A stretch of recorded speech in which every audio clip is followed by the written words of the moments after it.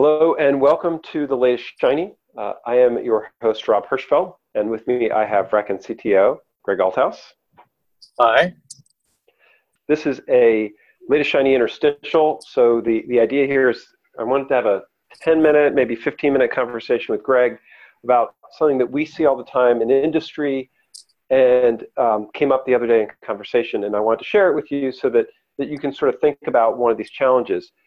It goes back to a comment we were having with a prospect who said, literally, we need to go see if we have money for this, and then stopped and said, well, by money, I actually mean time, because our constraint is really the time it takes, not the money, which struck me as amazingly true. In this case, it was a bank, but we deal with companies that have plenty of money when they want. What they seem to always be missing is time. And Greg, is that resonate with you? Is the time that's the problem for an ops team? I think so. From what we've seen, most of the operators doing the jobs are usually double booked or in some cases triple booked on what they're expected to do and maintain. And then when they're told, hey, here's something new to go look at that will save you time, they're not given the time to go and actually evaluate whether it would work for them or not. And so they're in firefight mode, just keeping their operations going, and aren't actually budgeted to make that progress. Right. We see that with RAID and BIOS, which I've always thought for years should be this big selling feature, being able to patch RAID and BIOS. It's this routine, just mind-numbing chore of having to patch and keep up with machines.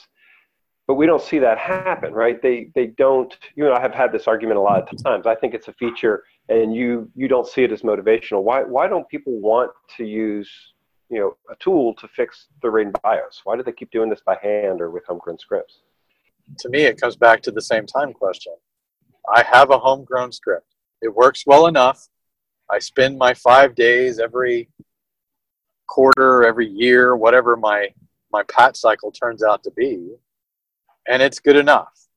Yeah, you could potentially help me turn that to 1 day, but on the individual basis, it doesn't necessarily save a lot of time, even though overall it will eventually get you to where you save time.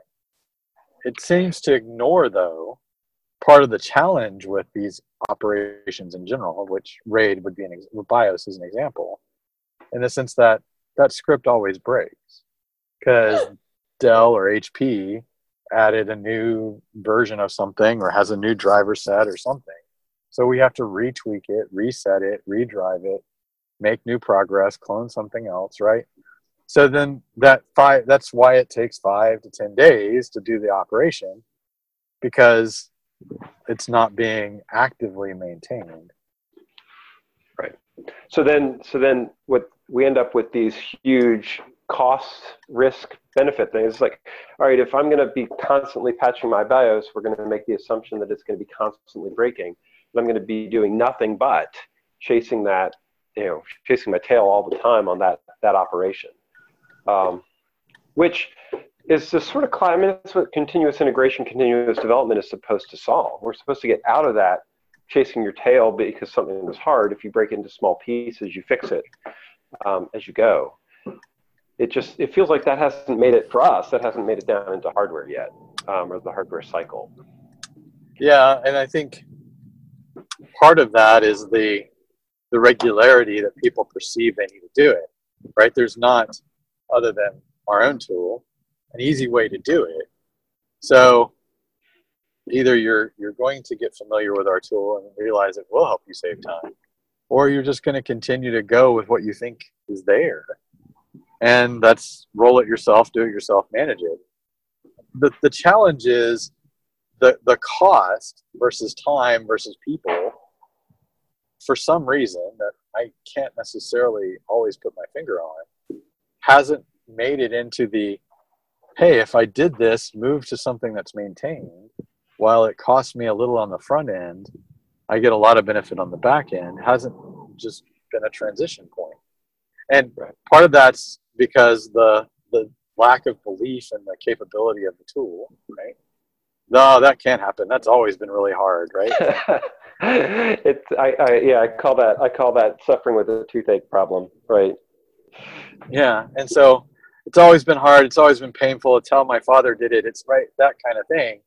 And so you then go, well, this is just what we do. Well, okay, you could do better, but the question is, what's the overhead of the tool to replace it, and do I have time to go evaluate it? And the teams that seem to be making the best progress and advancements forward seem to be the ones that allocate at least some measure of time to evaluating new things to do better, right? And if you're always running around with your head cut off, then there's no time to do anything else. I was going to say, that strikes me when you go back to the SRE literature, right?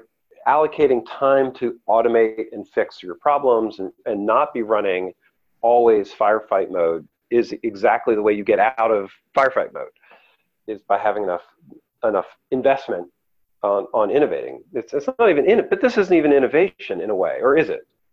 Well, I think there's an element of innovation in the looking at the problem, right? I mean, innovation doesn't necessarily have to come in the form of technology or tools. It can come in the form of process and people too, right?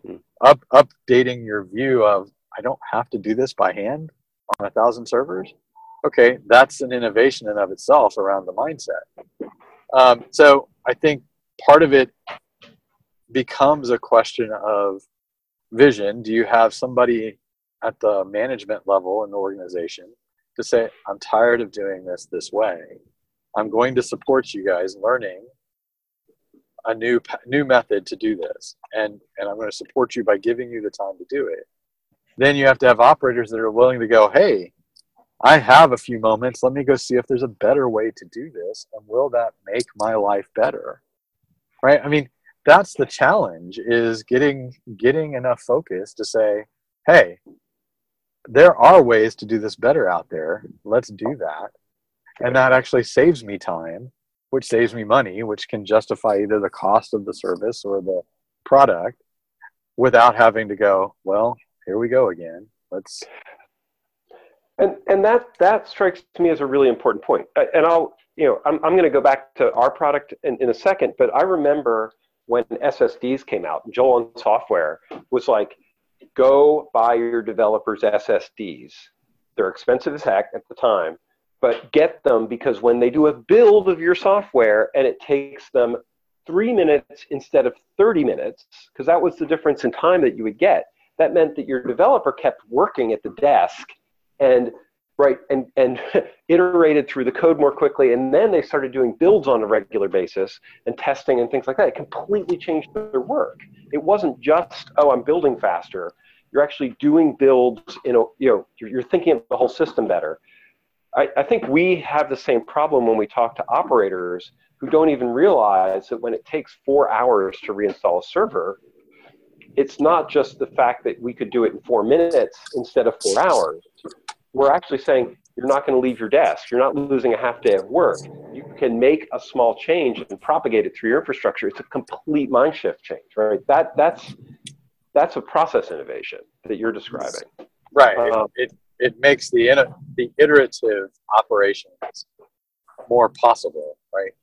Like you said, the fight the coffee break. And coffee breaks are really expensive, or when you're dealing with a problem and you're so afraid to push the button because it's going to be a 4-hour commitment before the work shows up on the other side. You and I lived through this, right? This was what OpenStack installs were back in the day, still are, right? If it takes me, I make one code change to a configuration file and then I have to turn the crank for hours to go see if it worked. It's, I'm not going to want to stay in that job, which is a problem in itself. But two, I'm not going to want to make those changes. Well, and I think the fear factor that you described is actually contributing to the problem, right? One of the reasons it takes 4 hours, to update a BIOS that you do every 2 years is because you waited 2 years to update a BIOS, and it's going to take 2 4 hours, and a whole tool chain change because you weren't keeping up with the latest set of changes. And so it's one of those, the iterative design, right? If you can get to that with shorter tooling and other stuff, lets you keep up better with the changes, doing the incremental changes as they come along versus having to re-architect every time you reevaluate or relook at the tooling. And that's a challenge in of itself, right? Which has also helped in some regards or mitigated by the fact that you could do iterative procedures faster, right? If I can roll my BIOS in a 2-hour window in an automated way where nobody's really involved after I've vetted it on a couple of systems across my whole data center on a monthly or weekly basis, then that tools outage or that tools change can be incorporated faster and easier with less overhead, right? And the challenge has always been, though, converting that from time at the moment to time in the future. And, I think that turns into an organizational challenge. Right? It doesn't become a tools problem, it's an organization problem. And I think that's exactly the challenge, right? If the management team is not saying, how are we eliminating these long pole dead times first? Because that, right, our problem, the management's problem in creating a more innovative, dynamic, agile, responsive, environment is not just saying, hey, yes, you can go take risks. It's actually saying the cost of iterating through those risks and learning, we're fixing that problem first. If it takes you days to learn simple lessons, then you have a serious issue in your organization, and you have to think about it like that. And I guess that's where this time and money thing was. Is you've got, we were talking to this prospect, sort of bring it all the way full circle, and this person's job was to find the tools and improve the processes and make things go. And even for them, it was, well, I've got all this other work I've got to do. I've got to clean up all this other things before we can even look at how we improve with this. And I get it. I understand everybody's busy. We all fill our time. It's going to take them weeks to even evaluate, spend a couple hours evaluating something that could save them hours and hours and hours every day across the team. And this isn't just us. This is generic stuff, and I'm trying to figure out the right way to make people have, prioritize or create slack in their schedules or something like that. And that was where this sort of conversation went for me, as a symptom of this bigger problem we see.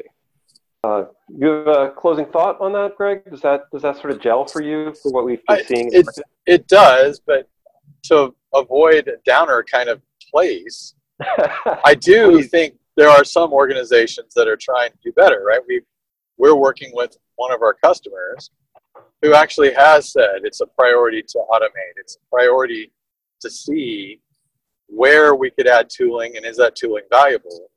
And in the process has made sure that they've allocated, 10% or 20% of their operators and engineers and architects' time to help facilitate others' evaluations of products and processes to say, hey, this is where we're going.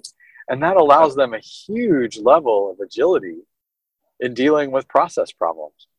And it's been very encouraging in working with them because their team is enabled to say, okay, that's interesting. That might save me time. Let's look at it a little deeper. Oh, it will, or no, it won't, right? And in straight honesty, right? You got to be prepared for the no too.